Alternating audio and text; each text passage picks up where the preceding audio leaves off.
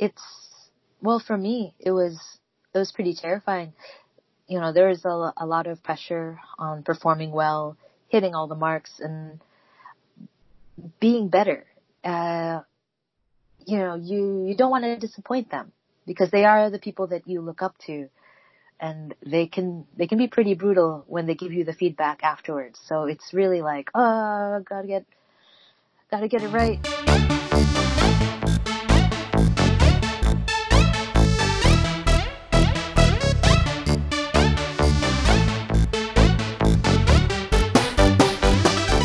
Gozaimasu, konnichiwa, konbanwa, for whenever you're listening to the Joshi Pod, your weekly podcast about the world of Japanese women's wrestling, Joshi Wrestling. I'm your host, Eric Howard, coming to you from beautiful San Diego, California. I want to thank you all, first off, so much for the feedback from the interview with Thunder Rosa last week. The audio quality wasn't the greatest, but she was the greatest. I really enjoyed the chat with Thunder Rosa. If you haven't heard that one yet, please go back, rate, review, subscribe on iTunes or wherever you get your podcasts from. Go back and listen to the archive. We've got some pretty interesting interviews in the past with like Jazzy Gabbard, Tekla, who's over in Japan right now working for Ice Ribbon, Zoe Sky, who's over working for Stardom right now in Japan, Josh Barnett, Priscilla Kelly.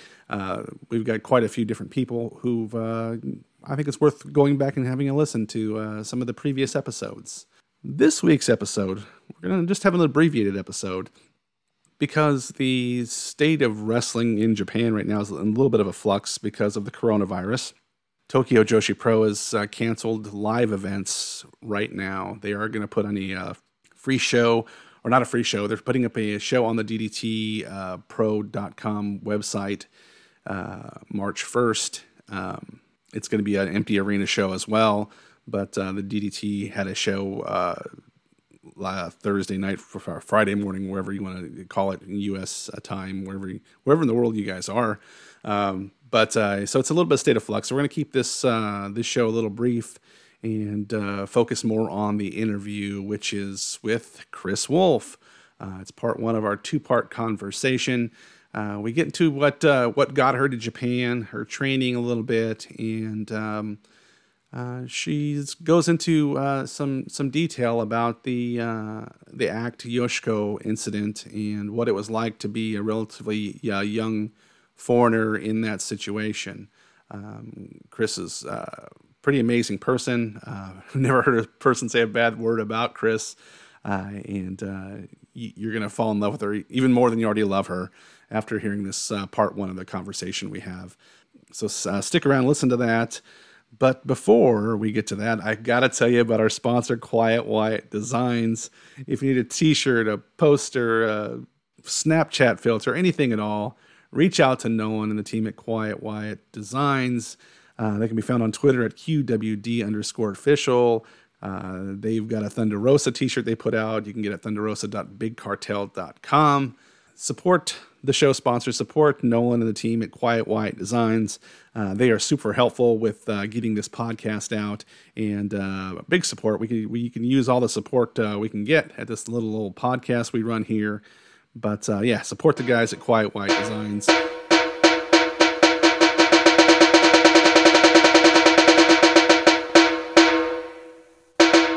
I do want to quickly chat with you guys about where Joshi performers will be performing outside of Japan. Tokyo Joshi Pro, they still have seats available for their show Friday, April 3rd at WrestleCon. And then Maki Ito and Miyu Amashita will also be on the Joey Ryan Party Show on April 4th. During WrestleMania weekend, Veni, the wrestler known as Asuka in Japan, makes her U.S. debut at Effie's Big Gay Brunch Show on April 4th. Get your month straight, Eric. For tickets, go to makeitgayer.eventbrite.com to see Veni/Asuka. Give her your support. She's a very brave woman in this world, and it's real exciting to see her get her due by coming over to the U.S. And then on March 6th in San Diego, Akane Fujita will be appearing at the Fist Combat Show. You can get more information on facebook.com/fistcombattv. She's going to be in a 10,000 thumbtack match. I'm not sure I want to see Akane Fujita with 10,000 thumbtacks in her or not. But if you're a wrestling booker in the U.S. She will be in the U.S. from March 2nd, which is pretty soon, to April 14th. She's available for bookings by reaching out to kikataro.booking@gmail.com. Let's get her booked. Let's get her on as many shows as possible. She's a good talent from a great company in Ice Ribbon.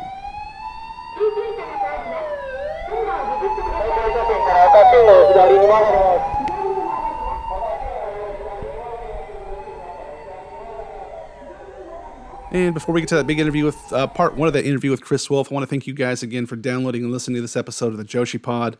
Please follow us on Twitter at the Joshi Pod. Once I get to 500 followers, I'm going to give out a t-shirt, a Joshi Pod t-shirt. Speaking of t-shirts, remember to go to ProWrestlingTees.com, support past guests like Kikyo, Nicole Savoy, and others. I'll put a link to the Joshi wrestlers who have Pro Wrestling Tees stores in the show notes. It's a great way to support the women we enjoy watching. Please do that. So let's get to part one of our interview with Kris Wolf. You guys are going to want to listen to this one. Arigato gozaimasu.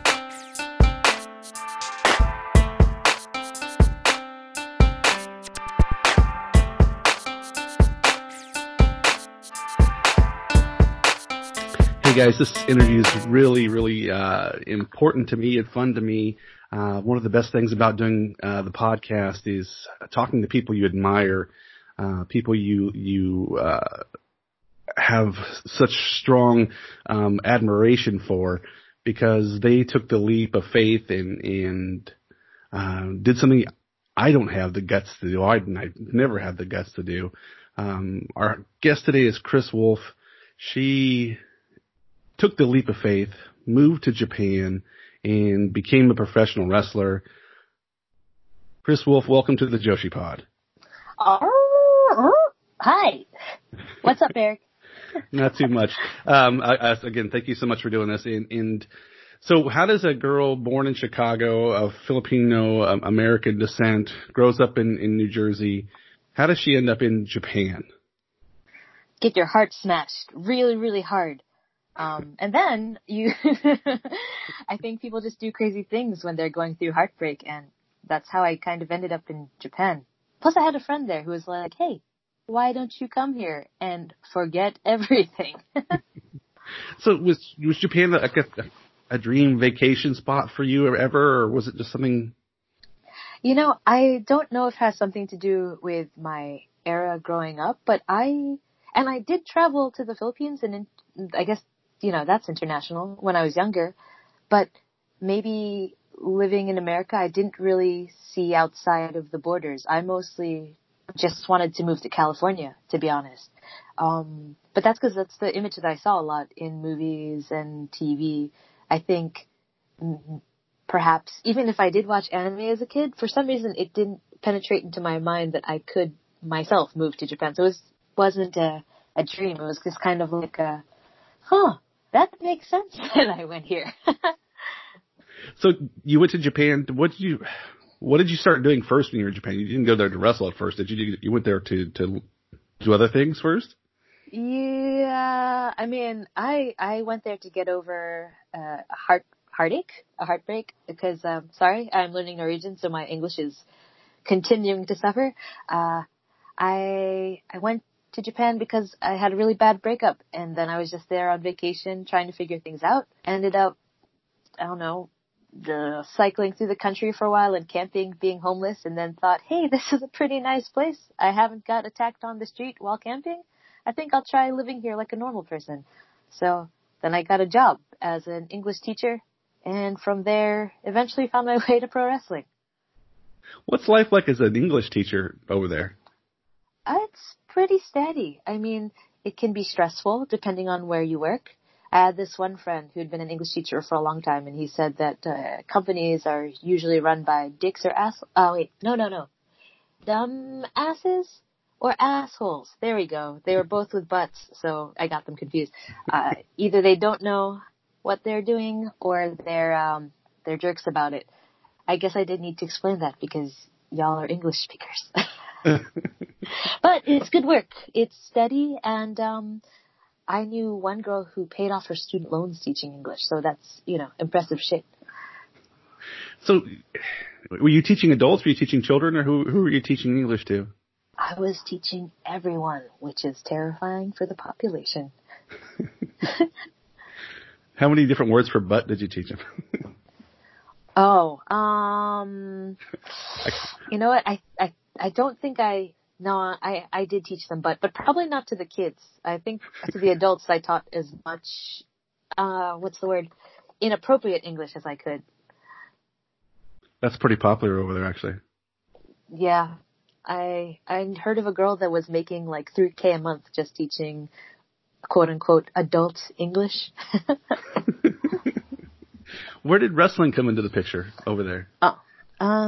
Probably a year and a half after teaching English, I was just getting really bored, feeling really stagnant. At that time I had all this energy and I was cycling. So at that point I was cycling a total of 6 hours round trip to Tokyo to work, and then back to Yokohama where I lived, and working like a full 8-hour shift. And I still felt, I don't know, this kind of energy that wasn't being released. And, teaching kids takes a lot of energy, but I don't know. I was looking for some sort of outlet, had existential crisis, which is, again, the theme of my wrestling career as well. And somehow talking to people led me to wrestling, from a coworker who liked wrestling to a teacher who recommended I check out Joshi. And there was this dude at a gay bar who was straight but worked part-time as a waiter and stunted in the evenings and also worked as a pro wrestler. You can cut all of this if you want, because I'm sorry, we're shuffling through my mind and it's a mess. I love it. No, that's what this is about. Oh God, I'm sorry for all you listeners. So, tell me, okay, I've been to Yokohama. I love Yokohama. It kind of reminds me of San Diego a little bit, but I love Yokohama so much. It's so different. You take the train, you rode a bicycle, but I rode a train from Tokyo to Yokohama. It seems like two separate worlds almost. It does. Yeah, it's more chill, I'd say. It's like San Diego. You're right. All right. So these people tell you about Joshi wrestling. I'm sure you probably go to the internet and watch some Joshi wrestling. How did you choose Stardom, or how did Stardom choose you, or how did you go about finding somebody to start with? I literally went to YouTube and put in Joshi Pro Resu, and Stardom had the most hits, so it came up as the first result. And I clicked on something. I clicked on a couple of their videos, and it was matches with Natsuki Tayo, Yoshiko, some with Act, some with Kairi, some with Io, and then those are the ones that stuck out in my mind the most when I actually ended up going to see them. So, rewind. Saw the videos, looked up the company, saw Stardom had a contact me part, clicked on that, Google translated a shitty letter saying I wanted to become a pro wrestler, sent a little video where I could stumble through my shitty Japanese and tell them that I wanted to join. And the owner contacted me and said that, hey, why don't you come check us out? We have a show this Sunday, and then we'll talk. And so was that Rossi who reached out to you? Yeah, that was Rossi. and so I saw it, immediately fell in love, was like, how the hell aren't they dead? Because I didn't, I saw some matches when I was a kid, like pro wrestling, but never really followed it because lack of TV time, I guess. Anyways, he asked me if I still wanted to do it, and I was like, hell yeah, let's do this. So he was like, you can join in our trainings, and if we think you're ready, we'll give you a test, and if you pass it, you can become a wrestler. So how was the first day of training? What was that like for you? Oh man, it kicked my ass, but it was so fun. It was like me, a bunch of green girls, and Fuka Kakimoto. She was the trainer, and I guess the girls that fans might know that were there are like Azumi, Hazuki, Asuka. She's no longer wrestling, but she was part of my class, and then Koguma, and then there were some other girls like Maya, and I think I briefly trained with, what is her name? Yuna. Yuna, yeah, Manase. But then she debuted a little bit sooner, and she was training with the senpais later on. But anyways, yeah. How old was Azumi then? She must have been a baby. I don't even know, but to watch someone grow is weird. Must be strange to be a parent, to watch this baby suddenly become an adult. Freaks me out. So we hear horror stories about training, about 10 million Hindu squats and all this and that. What was it? What was training like for a beginner?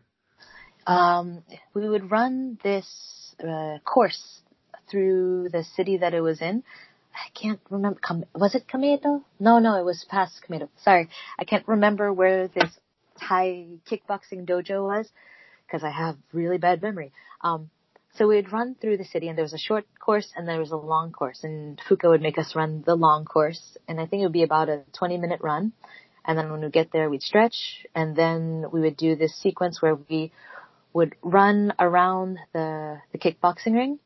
And whenever someone shouted a different action, we would do it. So it'd be like burpees.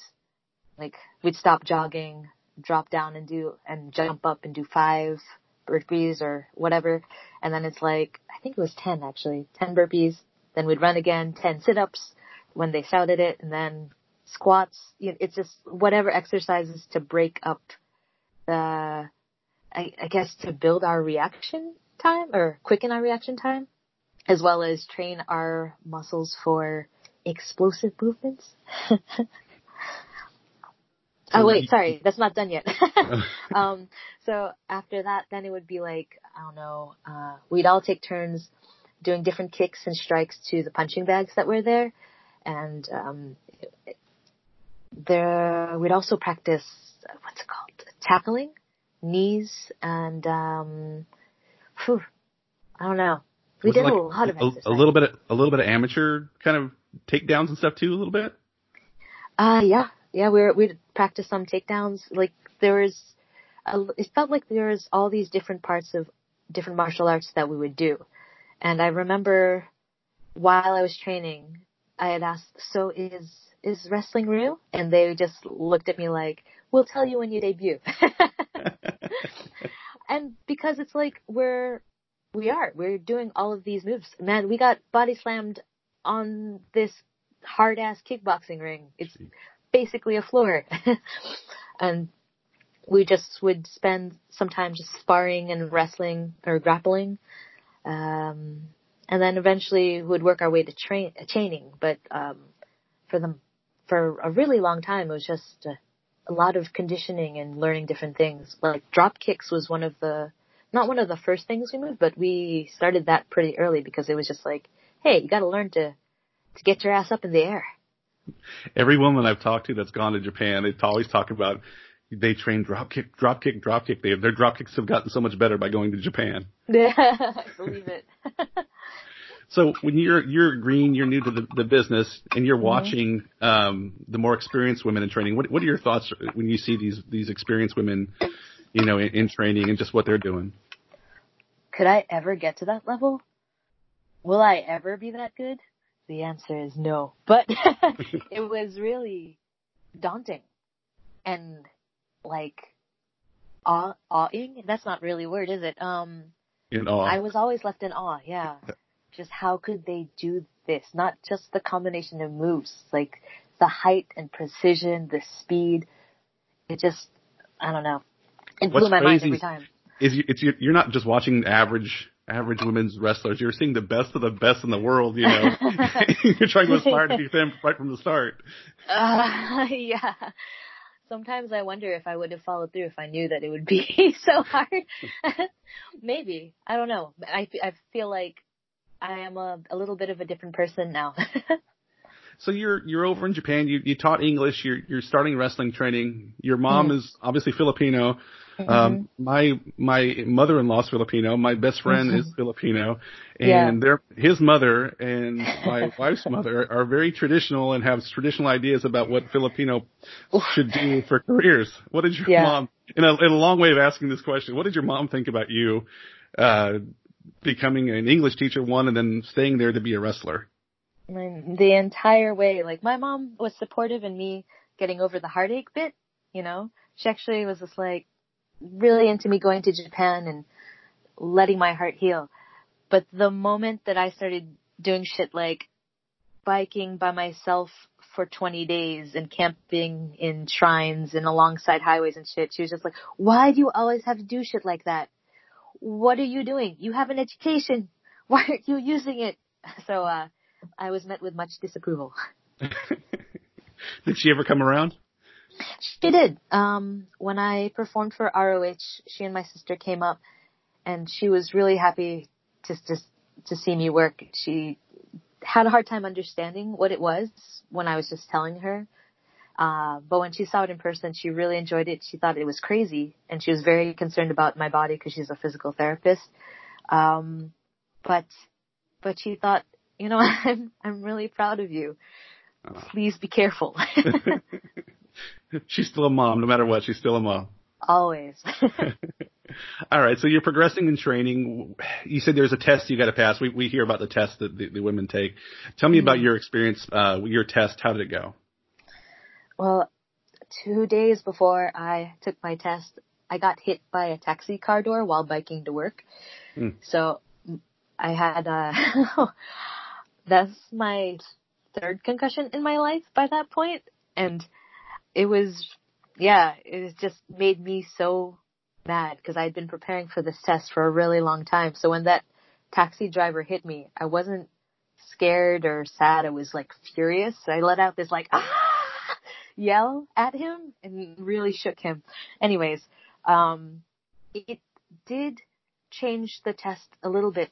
Normally people have this kind of sequence that they have to do where they run the ropes, they jump on the corners, they take bumps, anytime that it's being called. It's very much like that reaction training that I was telling you about earlier. Mm-hmm. So it's like that. But because of the accident, they did do the bumps with me. So I had like a different kind of conditioning, running around, jumping, doing all the other moves that didn't require me to slam my body on the ground. But I did have a lot to do with working with the bag, a lot of the push-ups, and a lot of the sit-ups, and, 100 push-ups. Wait, was it 100? Or was it 50? I can't remember. Lots of push-ups, lots of sit-ups, lots of squats, and then chain wrestling and grappling. Not grappling, sorry. Sparring. Grappling? Who gave you the test? Or how does that work? I'm curious. There were 4 people watching, as well as all of the girls that had already passed and were training.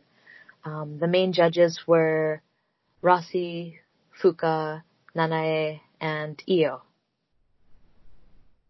Was there any nervousness? I mean, and when you're done, like, is it like a thumbs up, thumbs down kind of thing? How do they let you know?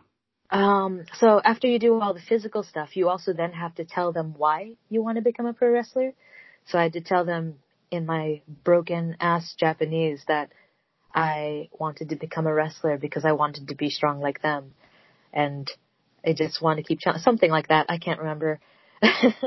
And, they talk about what they see in you. And to be honest, a lot of that early period of me wrestling, I could only understand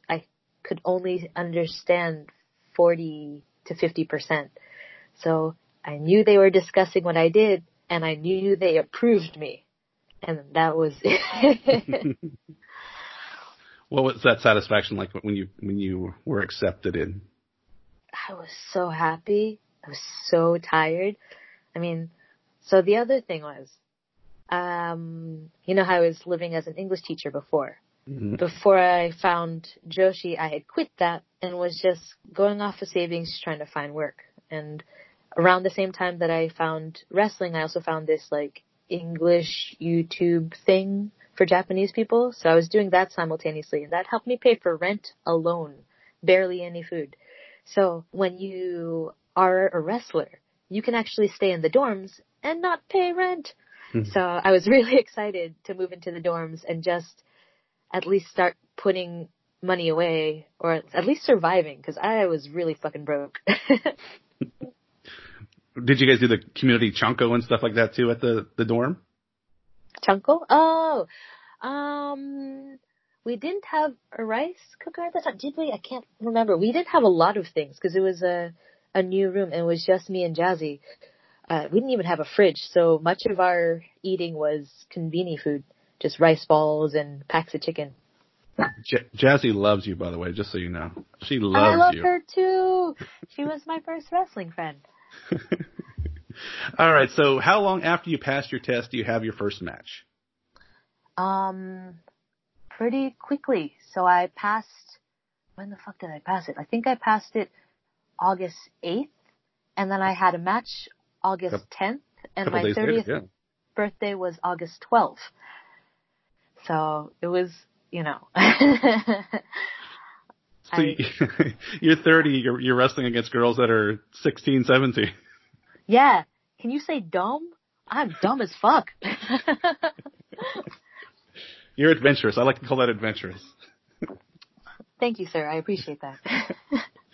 So some of your early matches, I mean, looking at the names of the women you wrestled against, it's pretty amazing. Like your second match is against Takumi Iroha, who I think now is one of the best wrestlers in the world. Yeah. Absolutely. Tell me about what it's like to wrestle against somebody. I mean, she was good even back then. Yeah. It was, you know, there is a feeling of safety in a sense. I mean, they're rough as hell and you will get messed up, but they guide you. They know that you're new. So they really want to make the experience the best as they can for the two of you as well as the audience. So they really think about what we're doing out there in the ring. And they want you to make you look as good as they possibly can. Yeah, because if you know, I mean, what does it matter if you destroy someone so easily? It doesn't mean anything. And they want every story to build to something. And how did the Stardom fans take to you when you first debuted? I think they were a little confused because I'm there howling and stuff. And I think it didn't really click that I was a wolf until I got a tail, you know, just bam, there it is. Because my first costume, I looked like a breakdancing Aladdin, you know, like I was in the 9th grade and I had jazz dance or something. You look like you're in 9th grade too. You look so young. My face is weird. So how does training differ once you actually make your debut versus when you're just, you know, prior to your debut? It was hell. Honestly, I think it was so difficult that, I mean, it wasn't just physically difficult. It was mentally and spiritually draining. I think I actually had wanted to quit right away, but I was so frustrated with myself that I thought, you know, you had basically starved for 6 months and gone to training and walked across Tokyo just to get there. You have obsessed over this idea of passing this test to be a wrestler. You can't give up yet.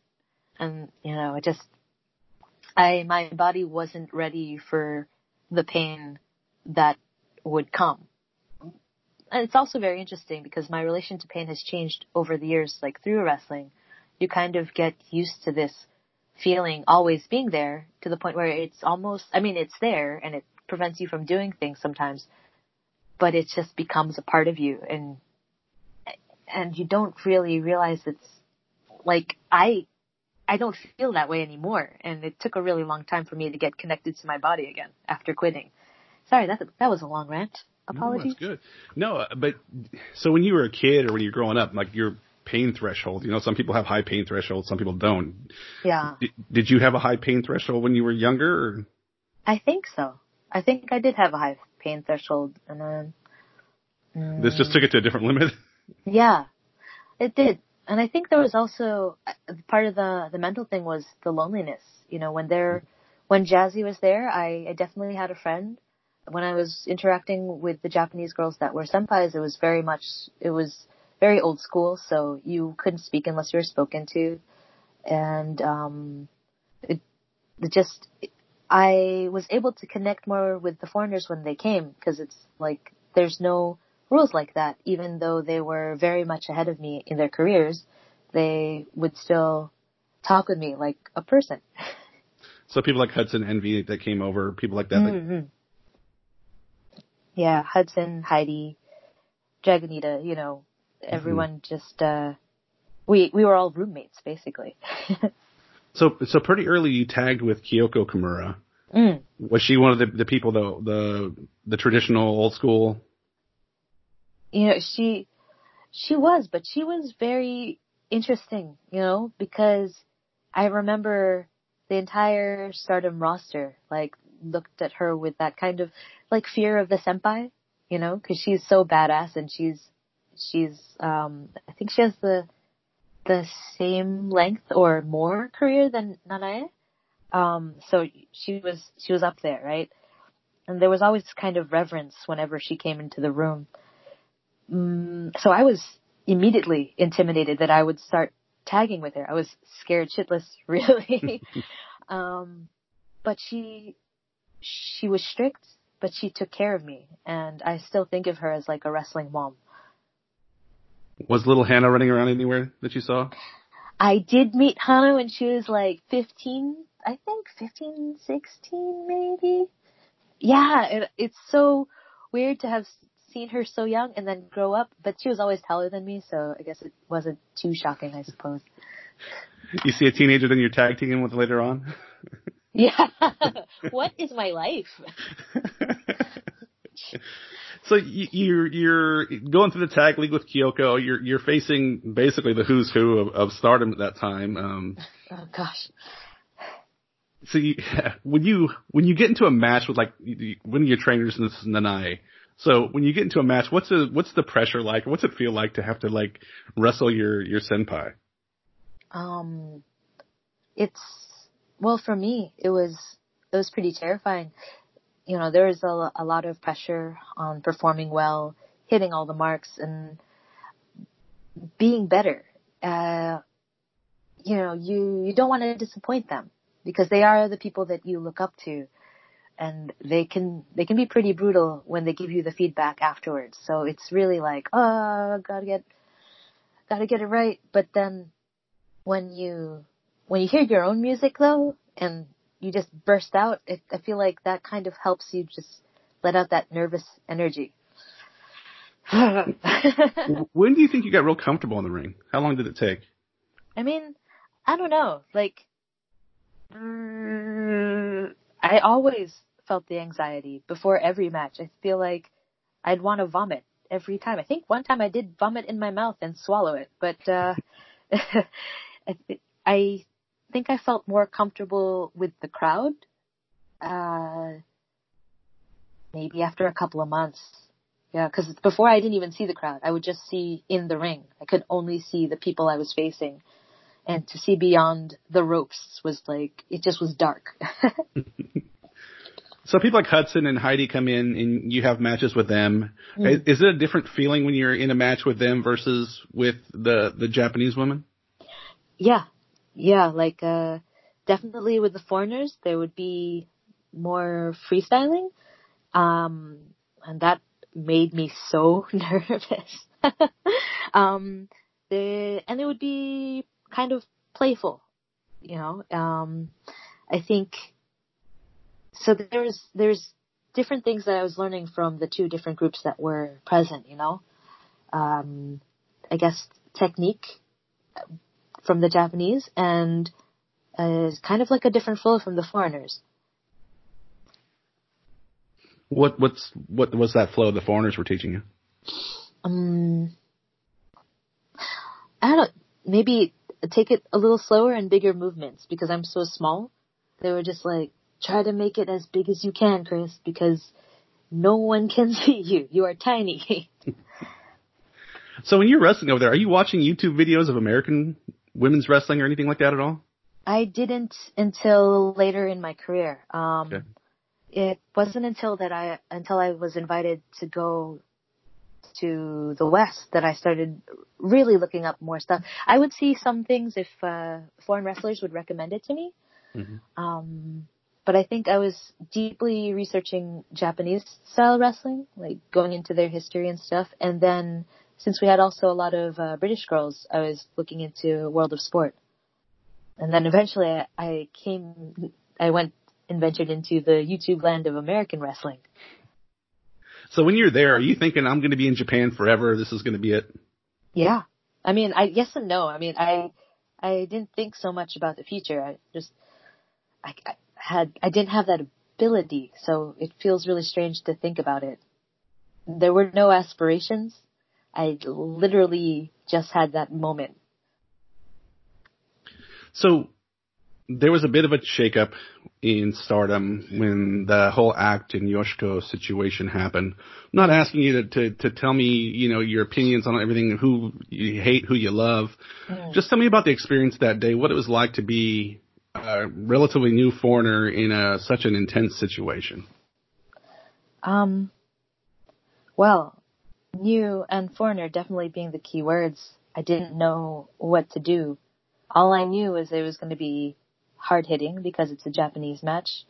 And Act had said that she had beef with Yoshiko in general. Not like beef, but like they've had history. But again, my Japanese at that point was still 40 to 50%. But were there tensions building up? I mean, before that day, before they went to the ring, did you feel anything backstage at all? They're very cold. It felt very cold between them. And Act is always respectful to the senpais. Just there was tension, and just, it didn't feel like they were friends. So it was weird because, I think if you look back far enough, they were at one point. I don't know.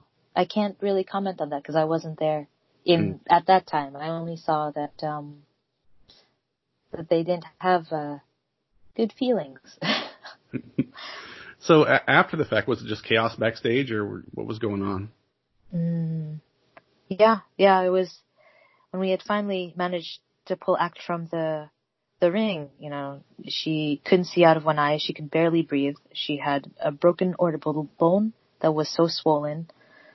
She kept apologizing because she just wanted to give a good match, and it was heartbreaking because her parents were in the crowd, and she just wouldn't stop apologizing.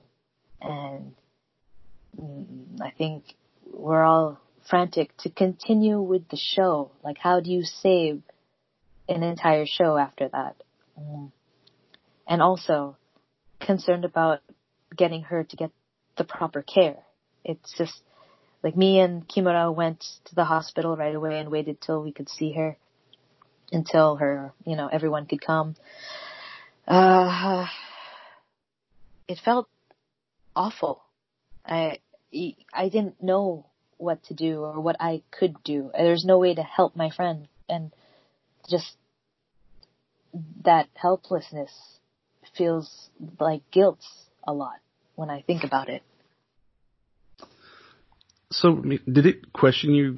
I mean, this is one of the ugliest sides of wrestling. I mean, did you question your career at any point after seeing something like that happen?